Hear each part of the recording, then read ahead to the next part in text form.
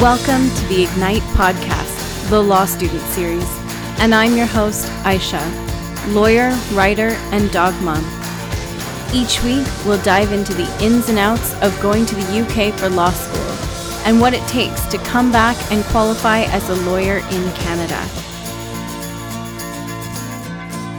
Hi guys, and welcome back to another episode of the Ignite Podcast. Thanks for coming back. This week, I'm going to talk about the number one thing that law students and NCA candidates both want to know. That is how to study for exams. For the law students, if you've talked to your Canadian counterparts, you'll see there's a little bit of a difference, where they get to take their textbooks and whatever notes they want to take into their exams. Unfortunately, we don't get that privilege. In the UK, most of our law school exams are a closed book, with the exception of a few. And the only book that you're allowed to bring into your exam is your statute book. And at City, we were only allowed to highlight in 2 colors. That could vary from school to school, but for our school, if it was highlighted in 3 colors or more, that book was not going into that exam. Then, of course, once you get used to this way of doing exams, you come back to Canada, do your NCA exams, and those exams are open book. So then you have to try and figure out how to navigate those waters. While I was in London, I came up with a way of organizing my notes so that when I was studying for my exams, I was doing it in the most effective way possible. So I came up with a template that I also used for my NCA exams, and I have put that under the freebies tab on my website at ignitelaw.ca. So before you listen to the rest of this episode, if you want to hop on over there and download it, and then we can go through it together. If you're having a look at my notes template, we'll go through it piece by piece.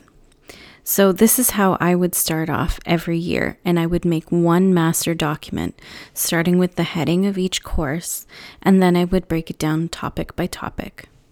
At City, our professors gave us the most detailed course outlines that were broken down subject by subject, and within each subject, there was a list of cases we were expected to look over and a list of articles that, if we had time to read, they would help our learning, in addition to the assigned chapters for each section.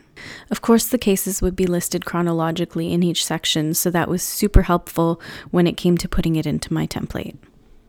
Looking at the template, you'll see that I've chosen criminal law as the subject, and as the topic, I've chosen causation. The box where I've listed causation is where I would give a brief description of the topic. So, what is causation?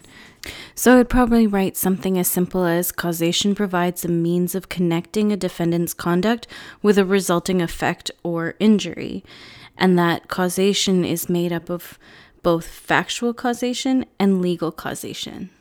I also might put a brief reminder to myself here that factual causation is the but-for test and legal causation is the thin skull rule, but that will be explained later on when you go through the cases. After the topic section, I would put general notes regarding the topic, but nothing too specific, just enough to jog your memory about the topic in general. So this is where I'd probably add a couple of lines about the 2-part test of causation, so the factual causation and the legal causation tests. Then I move on to the cases. In the template, I've added 2 Canadian cases, but of course in the UK, you'd be looking at different cases like Paget, White, Roberts, Blau, Nedrick, and Woolen. But my method would remain the same for the cases regardless of which country. So in each case box, I would write the full case name, then I would write a very brief summary of the case, the main points, and maybe a few quotes from the judges. In law school, I know it was vitally important, in order to get a first, to try and include at least one quote from a judge, and something that a dissenting judge said as well. But again, you only want to write maybe 1 or 2 because you're not going to be able to remember it when it comes down to the exam. And usually 1 or 2 is just enough. After you write the summary, you want to add the ratio of the case. That's the most important after all. And then a quick note about whether or not it was overturned. And if so, maybe write a quick sentence about why that was. Usually the next case will be the case that overturned it, but in case, it's always good to have that one little note. After you've done this for all the main cases in the section, I would add case progression notes, basically describing how these cases progress the case law in this area. You can also make a note of other cases in the area that weren't necessarily the main cases, but it always just is good to show that you have a little bit of extra knowledge outside of what is required in the syllabus. And that's it for the case law. It seems simple, but I know once you get started in it is going to be a lot, but it's a great way to organize your case notes. And then once you're done, it's easy enough to go back and reread these notes and condense them even further. And if you can keep up with these during the school year, then I promise you by the time final exams roll around at the end of the year, you're not going to be spending hours and hours and hours in the library. And for those closed book exams, what I found was also very helpful was if I was studying a topic, say for example, causation, after I knew the cases and I knew the law pretty well, I would make a list of all the cases in order, and then I would write it over and over again until I felt confident that when I got into my exam, I could just sit down and quickly write the cases out in order so that when it came time to having to use those cases in an essay or a scenario question, I had all the cases already written down in order, and by that point I would already know the cases well enough to be able to then explain the law behind them. It also frees up your mind to actually focus on the question rather than trying to remember the cases and in the order that they came. In law school, sometimes you get bogged down in the cases in the textbook, and it's kind of difficult to get around to the articles as well. But I promise you, if you can even read 1 or 2 articles per topic, it's going to help you so much in the long run. Being able to add a little quote from an article, or just saying that the author of an article said a certain thing about that area of law that you're discussing in your answer, will absolutely get you closer to getting a first than if you didn't have that. And your notes on the articles don't have to be that detailed. Just make sure that you get the main point of the article down. Then maybe write 1, 2, or 3 points that stick out to you while you're reading the article, and then make sure that you know the author's name or at least the article's title. When you're done with the article, write a quick couple sentence summary of it, and then that's it. You really only need to be able to recall enough to write a sentence or 2. Just make sure if you're going to use an article in an answer that you understand the basic gist of it. Nothing is worse than trying to throw in an article there and it has nothing to do with what you're talking about. And that's how I got through studying law school. Of course, there's other little things here and there that you can do to enhance your studying sessions, like making sure that you eat properly and that you sleep enough and that you get some time in for exercise.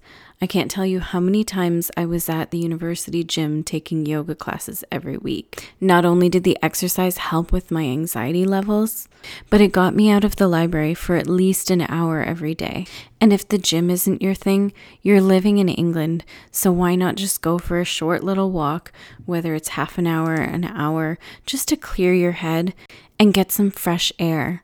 Sitting at a desk for 12 hours is not going to do you any good if you don't take breaks. I would also switch up my study spaces, so that meant some days I would be in the law library, but then other days I would go to my favorite coffee place or I would go to a Starbucks. Sometimes it was just nice to be in a new environment. But I'm not the type of person who needs to be in a pin drop silent room to study. I can be in a busy, bustling square and study just as well. So it really depends on how you study best. If you need the quiet, I would definitely not suggest you go to a Starbucks where you're going to be hearing everybody else's conversations. So what happens when you come back and after having 3 or 2 years of all these closed book exams, you get to take all your notes and books into your NCA exams? How do you maneuver around that? It's easy to think that maybe you don't have to try as hard because you have all your notes with you. But looking through your notes or your books during your exam is not the best use of your time. You have a very limited time frame in which to answer your questions. And with the NCA, you could either have one question, or you could have 6 and you have to answer in 3 hours. You have a little bit more time, of course, if you only have one question to answer. But if you have 6 questions that you need to answer within 3 hours, you have very little time to be going through your notes to find the right answer. So I still suggest that you use the same method as I explained for the law students, but I also suggest making sure that your notes are properly organized and properly tabbed. And by this, I don't mean tab every single thing and highlight every single thing, because when you have to go through it later, it's going to take you forever. Instead, tab topics and highlight main points. If you go through your materials carefully enough, then this should be more than sufficient. I just suggest giving yourself enough time to be able to go through all the materials at least once and practicing with a couple of sample questions. While I don't necessarily feel that sample questions are always a good indicator of what's going to be on the exam, I think it's a good indicator to make sure that your notes have been properly organized so that if you time yourself while you're answering a practice question, including the time it takes you to look through your notes, you should be able to do it within the allotted amount of time. And regarding articles for your NCEA exams, some of the exams I know have a lot of articles to read. This is where I would suggest forming a group and helping each other out. If everyone sticks to the same way of organizing their notes, like for example using my article notes template, then sharing the workload between 3 to 4 people is definitely helpful, especially if you plan on writing more than one exam in a sitting. When I wrote my NCEA exams, I decided to write all 5 of my required exams in 1 week. And at the time, Foundations of Canadian Law was a very article-heavy course. It may still be. And if I didn't have my group who was willing to share the workload, I'm not sure I would have been able to get through all of those articles on my own. When we went through splitting up the articles between each other, we made sure that not one person was stuck with all the 20-page articles and someone else got all the 3-page articles. We made sure that it was a good balance, and that when we wrote our notes that we did it somewhat uniformly so that when everyone got their notes at the end, we were able to easily follow along. I am so grateful to that group because I don't think I would have passed all 5 exams if I had to do that myself. When it comes to the NCEAs, just make sure that you give yourself plenty of time to study, but also don't be afraid to sit more than one in a sitting. It's definitely doable to do more than one at a time. You just have to make sure that you can commit that time to studying for it. For me, it was a personal choice because I just wanted to get moving with the process. So I decided I would sit all 5 at once and hope that I passed. But I did study extremely hard. And for the 3 months leading up to my 5 exams, I studied full time. And then I would make sure to get to a yoga class a couple times a week as well, just for my sanity. I understand that not everyone has the ability to study full-time when they come back from England or Australia or wherever they may have been. So make sure that you're not overreaching yourself. If you only can do 1 or 2 exams per sitting, that's fine. Just make sure that when you're studying, it's all about the quality rather than the quantity. I've always truly believed that whether you're in law school or you're studying for your NCEA exams, it's better to have quality notes rather than pages and pages and pages of notes. It definitely helps in the long run and it'll make your answers more succinct. And that's the general overview of how I would use my study note templates, studying both in law school and for the NCEA exams. If I've mentioned something that you want me to explain further, please don't hesitate to reach out to me either through my website or on my Instagram or Facebook. I'm pretty reachable. If you have any questions, you can reach out in the same way and I'll do my best to help you as best as I can. I hope that you found my tips and my template helpful. If you haven't already, make sure that you go to my website, ignitelaw.ca, go to the freebies tab and download my study note template. As I've mentioned before, I really believe that it is a great way to organize your study notes. I know it's a dry subject to talk about studying, but if I haven't bored you too much, I hope that you'll come back next week when I'm going to be talking about the City Law School at the University of London. This will be a good one for anyone thinking about going to London for law school, and especially if they're considering City as one of their choices. I might be a bit biased, but I think it'll be a good one. Thanks for listening. That's it for this week's episode of the Ignite podcast. Be sure to visit my website, ignitelaw.ca, for blogs and to sign up for the newsletter so you don't miss out on a single thing. Or you can find me on Facebook at Ignite Law and Instagram at ignitelaw_TO. If you enjoyed this episode, please rate, review, and subscribe. It means so much to me. Thanks for listening, and I'll be back in your ears next week.